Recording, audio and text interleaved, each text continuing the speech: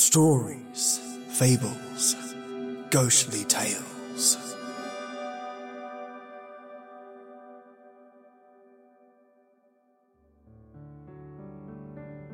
Welcome, you little lovelies, to your next Stories, Fables, Ghostly Tales episode. Today I wanted to surprise you with something different, something unusual.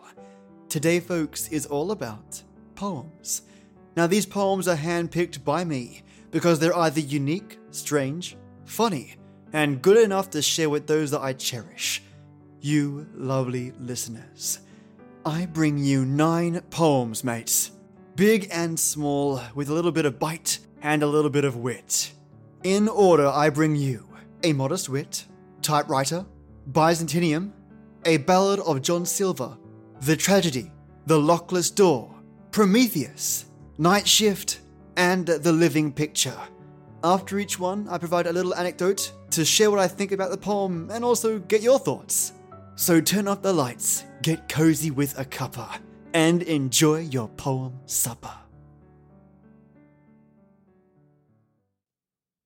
A Modest Wit by Selleck Osborne. A supercilious nabob of the East, haughty being great, purse-proud being rich, a governor or general at the least, I have forgotten which, had in his family a humble youth, who went from England in his patron's suite, an unassuming boy in truth, a lad of decent parts and good repute. This youth had sense and spirit, but yet with all his sense, excessive diffidence obscured his merit. One day at table flushed with pride and wine, his honour proudly free, severely merry, conceived it would be vastly fine to crack a joke upon his secretary. "Young man," he said, "by what art, craft or trade did your good father gain a livelihood?" "He was a saddler, sir," Modestus said, "and in his time was reckoned good." "A saddler, eh? And taught you Greek, instead of teaching you to sew? Pray, why did not your father make a saddler, sir, of you?" Each parasite then, as in duty bound, the joke applauded and the laugh went round. At length Modestus, bowing low, said, craving pardon, if too free he made, "Sir, by your leave, I fain would know your father's trade." "My father's trade? By heaven, that's too bad! My father's trade?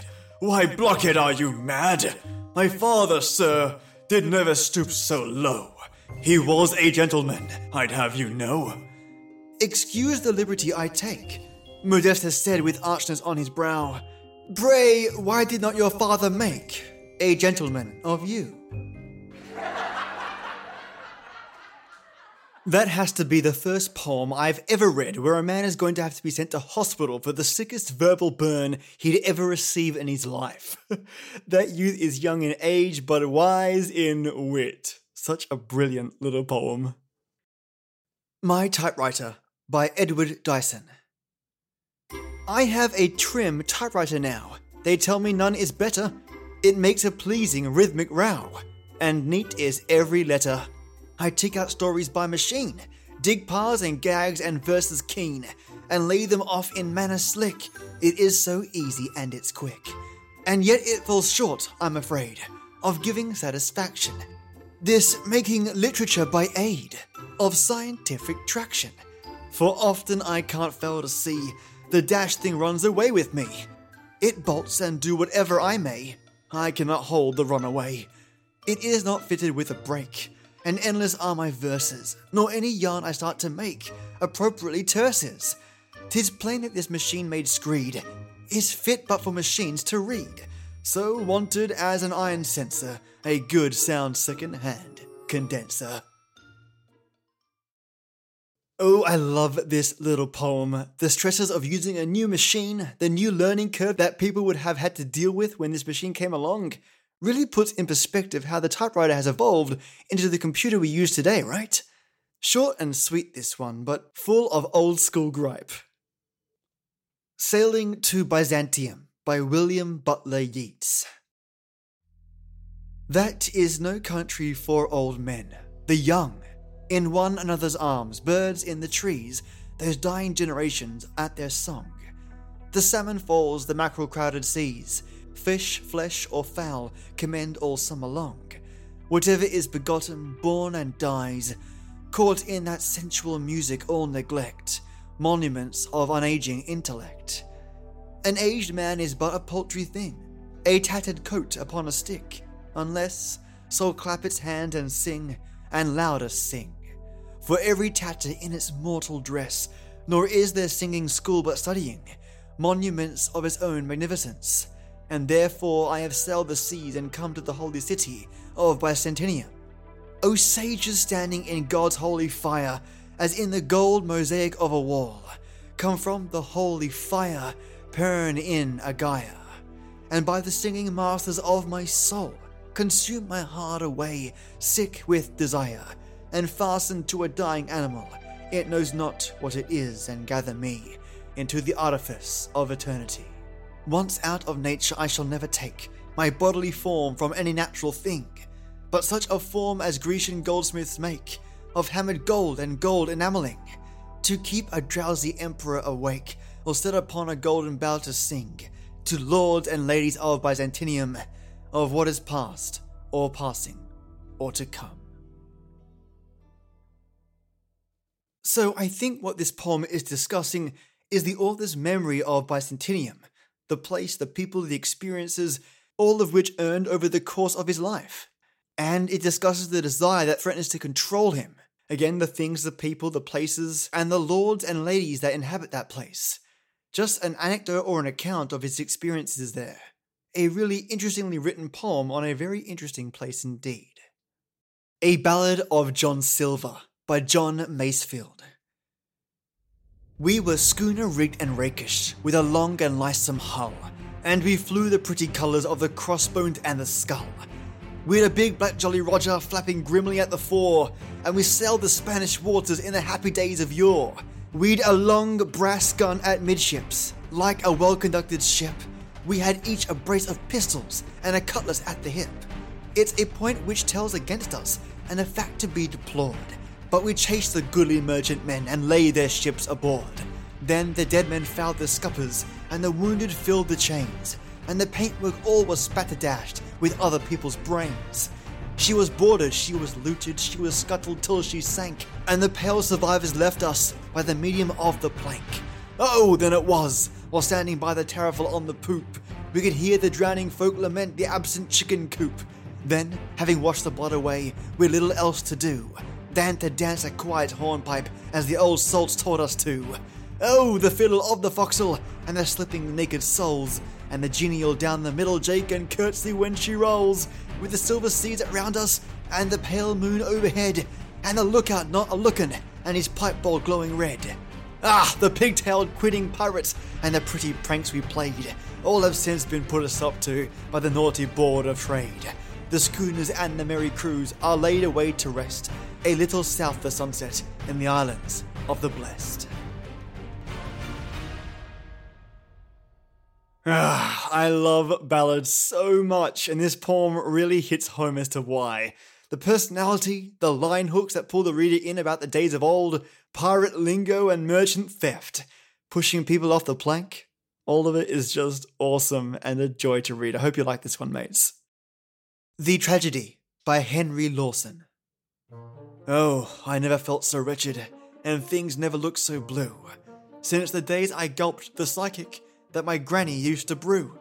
For a friend in whom I trusted, entering my room last night, stole a bottleful of Henzo from the desk whereon I write. I am certain sure he did it, though he never would let on.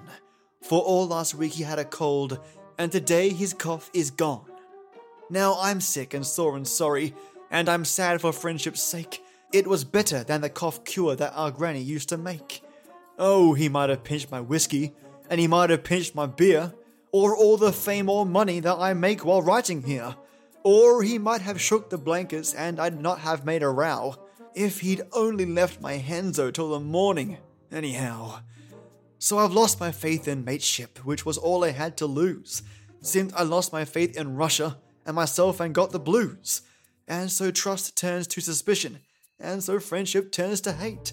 Even Kaiser Bill would never pinch his Henzo from a mate. So this poem was 100% written as an advertisement for Henzo, and I love how a simple poem really articulates both its usefulness and that it's important and effective enough to build a friendship on. What a gem of a poem, and an effective advertisement. The Lockless Door by Robert Lee Frost. It went many years, but at last came a knock, and I thought of the door with no lock to lock. I blew out the light and tiptoed the floor, and raised both hands in prayer to the door. But the knock came again, my window was wide. I climbed on the sill and descended outside. Back over the sill I bade a come in, to whoever the knock at the door may have been. So at a knock I emptied my cage, to hide in the world, and alter with age. This little gem of a poem carries with it a great message. At least to me. To me, the Lockless Door expresses the knock of opportunity on a person's life, and especially on a person who feels like they live in a cage, trapped in a room with a door that never opens or need not open. But then, there is a knock. The poem explores how this person leaves their cage of safety to explore, change, grow, and ergo, alter in life. It's really a neat little poem. And I wonder if that's your takeaway from this as well. Prometheus by George Gordon Byron.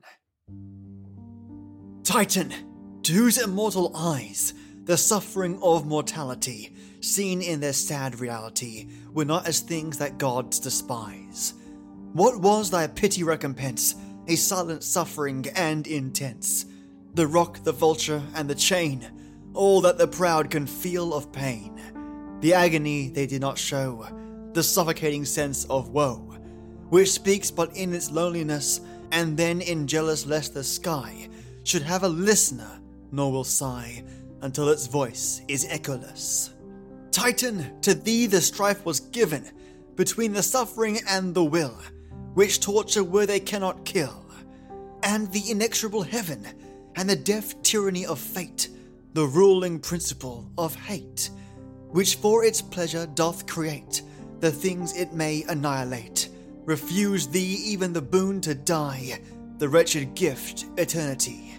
Was thine, and thou hast borne it well, or that the thunderer wrung from thee was but the menace which flung back on him the torments of thy rack. The fate thou didst so well foresee, but would not appease him to tell, and in thy silence and his sentence, and in his soul a vain repentance, and evil dread, so ill dissembled, that in his hand the lightnings trembled. Thy godlike crime was to be kind, to render why thy precepts less the sum of human wretchedness, and strengthen man with his own mind, but baffled as though wert from high, still in thy patient energy, in the endurance and repulse of thine impenetrable spirit, which earth and heaven could not convulse. A mighty lesson we inherit, thou art a symbol and a sign to mortals of their fate and force. Like thee, man is in part divine, a troubled stream from a pure source, and a man in portions can foresee his own funeral destiny, his wretchedness and his resistance, and his sad unallied existence, to which his spirit may oppose itself and equal to all woes, and a firm will and a deep sense, which even in torture can descry its own concentrated recompense, triumphant where it dare defy, and making death a victory. So this poem by George Gordon Byron is an homage to one of his favourite Greek tales, Prometheus, the titan that gives fire to humans and passes on the beginnings of human intellect. The poem makes comment to how once Prometheus was found out, he was punished, tortured for giving humanity a chance to grow and evolve. The gods tied him to a rock where an eagle would eat his liver day in and day out, and every night that liver would grow back, to repeat the process over and over for eternity. Pretty messed up, but a really well-written poem. Night Shift by Edward Dyson. Hello, that's the whistle, be moving. Wake up, don't lie muttering there. What language, your style is improving. It's pleasant to hear you at prayer. Turn out, man, and spare us the blessing. Cribs cut and the tea's on the brew. You'll have to look slippy in dressing, for that was the half hour that blew. 1:30 and the night's simply awful. The hut fairly shakes in the storm. Hang night shifts, they shouldn't be lawful. I've only had time to get warm. I notice the hut's rarely bright, and the bunk always cold as a stone, except when I get on at night, and the half-after whistles have blown. Bob built up that fire, just to spite me, the conscienceless son of a swab. By Jove, it would fairly delight me to let Hogan be hanged with his job. Oh, it's easy to preach of contentment. You're eloquent all on the flute. Old Nick's everlasting resentment. Plague Dick if he's taken my boot. Great Caesar, you roasted the liquor. Whoever it was made the tea. It's hotter than hell broth and thicker. Fried bacon again, not for me. Good night and be hanged. Stir up, Stumpy. You look very happy and warm. I'll hoist half the bark off the humpy and give you a taste of the storm. We laughed as he went away growling, but down where the wind whipped the creek, the storm like old fury was howling, and Fred was on top for the week. A devil's own night for the braceman, muttered Con in its comfort to know. All weathers are one to the faceman, all shifts are alike down below. We slept and the storm was receding. The wind moaned a dirge overhead, when men brought him broken and bleeding, and laid him again on the bed. We saw by the flame burning dimly, the grey hue of death on his face. The stoker enlightened us grimly. No hope. He was blown from the brace. So my interpretation of this poem is that these men are working on a ship in the middle of a storm, and it tells the tale of those enduring these conditions, the weather they deal with, the human challenges they face in such an environment, and how one of their shipmates was torn from the brace that held them to the mast. Such a terrifying tale of the kind of work people had to endure in those days. Goodness. The Living Picture by Edward Dyson. He rode along one splendid noon, when all the hills were lit with spring, and through the bushland throbbed a croon of every living, hopeful thing. Between his teeth a rose he bore, as white as milk, and passing there, he tossed it with a laugh. I wore it as it fell among my hair. No day adrip with golden rain, no heat with drench of wattle scent, can touch the heart of me again, but with that young sweet wonder blent. We wed upon a gusty day, when baffled fury whipped the sea, and now I love the swift wet play of wind and rain besetting me. I took white roses in my hand, a white rose on my forehead shone, for we had come to understand white roses bloomed for us alone. When scarce a year had gone, he sped to fight the wars with eyes grown grim. He kissed my lips and whispering said, "The world we must keep sweet for him." He wrote of war, the soldier's life. "'Tis hard, my dearest, but be brave. I did not make my love my wife, to be the mother of a slave. My babe was born a boy. He had his father's eyes, his smile, his hair. And oh, my soul was brimming glad. It seemed his father's self was there. But now came one who bade me still in holy heaven put my trust. There laid my love beneath the hill, and sealed his eyes with timeless dust. Against my breast the babe I drew, with strength from him to stay my fears. I fought my fight the long days through. He laughed and dabbled in my tears. For my poor heart at which it fed, with tiger teeth I thrust to spare, and faced a world with shadows spread, and only echoes in the air. The winter waned, one eve I went, led by a kindly hand to see, in moving scenes the churches rent, the tumbled hill, the blasted lea, of soldiers resting by the road, who smoked and drowsed a muddy rout. One sprang alert and forward strode, with eager eyes to seek us out. His fingers held a rose, he threw the flower and waved his cap. In me a frenzy of assurance grew. For, oh dear, 'twas he, 'twas he! I called aloud, aloft my child I held, and nearer yet he came. And when he understood and smiled, my baby lisped his father's name. They say I fell like something dead, but when I awoke to morning's glow, my boy sat by me on the bed, and in his hand a rose of snow. This poem is a heartbreaker. The tale of a husband going to war to fight for his wife so that she'd never be a slave, and a white rose signifying his love for her. The analysis of this poem gets tricky though at the end, and people deviate between two schools of thought. The first thought is that when she mentions she walks the road to the church after winter has waned and is led to some other soldiers, some people think that those soldiers are already dead, and herself and her child are also dead. Because upon walking in that world, she sees her husband, and her son lisps his name. And it's only upon waking up in that world that the snow rose lies on the child's head. The way I read it is that she saw another soldier on her way to church, reminded of her husband, fainted, and dreamed of him and her child. What are your thoughts? Listeners, I hope you enjoyed this different kind of episode. If you want to listen to this episode without sound, I'll upload that version as well, because I know that not everyone wants to listen to music whilst they listen to poems. The music I chose could be distracting for some people, and I'm conscious of that. So right after this upload, expect another one, with the link to it in the episode notes of this one. So my question today is, which poem was your favourite? I'm torn between the live picture poem and a ballad of John Silver. But each poem today had its own charm. And speaking of charm, mates, are my Patreon supporters. And it's my pleasure now to thank the legends that keep this podcast going. Ad-free and always growing thanks to you lot. If you want to support the show, visit my Patreon to see what's on offer at www.patreon.com/SFGT. Dead easy, mates. Now, in the spirit of doing something different, and that sort of different is poetry, I've enlisted artificial intelligence to create your poems. It sounds simple, folks, but it's not.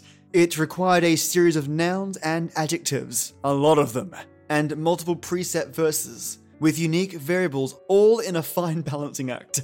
The result, mates, are what you'd expect. A mixture of short and sweet poems written by AI. First up, Matthew J. Bauer, When Vodka Disagrees. Because I could not distill potatoes, it did kindly distill for me. Oh vodka, you're so tasty, but please don't distill without me.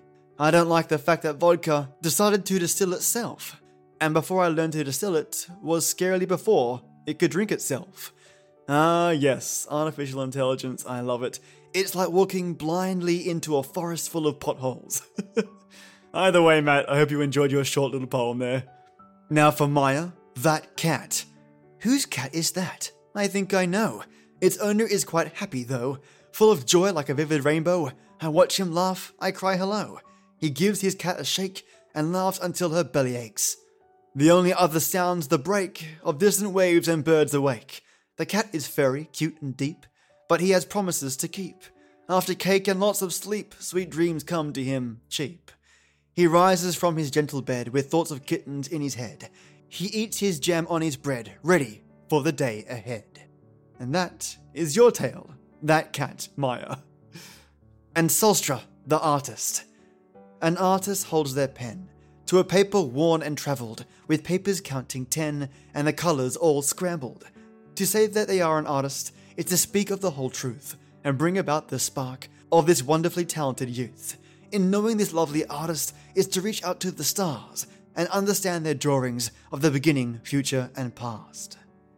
Now that one they nailed. Mates, I hope you enjoyed your poems and thank you so much as always for your support. There's been a solid amount of response in placing these thank yous at the end of these episodes, and I'll continue on this path for now. I am always listening to the polls and emails from my Patreons and from listeners. But a special thank you to you Patreons that have put their feedback in already. And you three, as expected, gave me your responses quite quickly, and I really appreciate that. Thanks, mates. Now for my awesome white tea warlords, I own cows of men. There is a man often known to keep the people who are unruly and constantly speak. The rules are very simple to most who work with them, and that nothing needs be broken or bruised. Just listen and you'll learn. One thing you must remember in working with this person is never be annoying, belligerent, or fervent. Rest assured that your livelihood and spirit carries on. The I own cows is always here, and that his patience bustles on. And Lee Bauer, first steps. Discipline is never for the weak or faint of heart.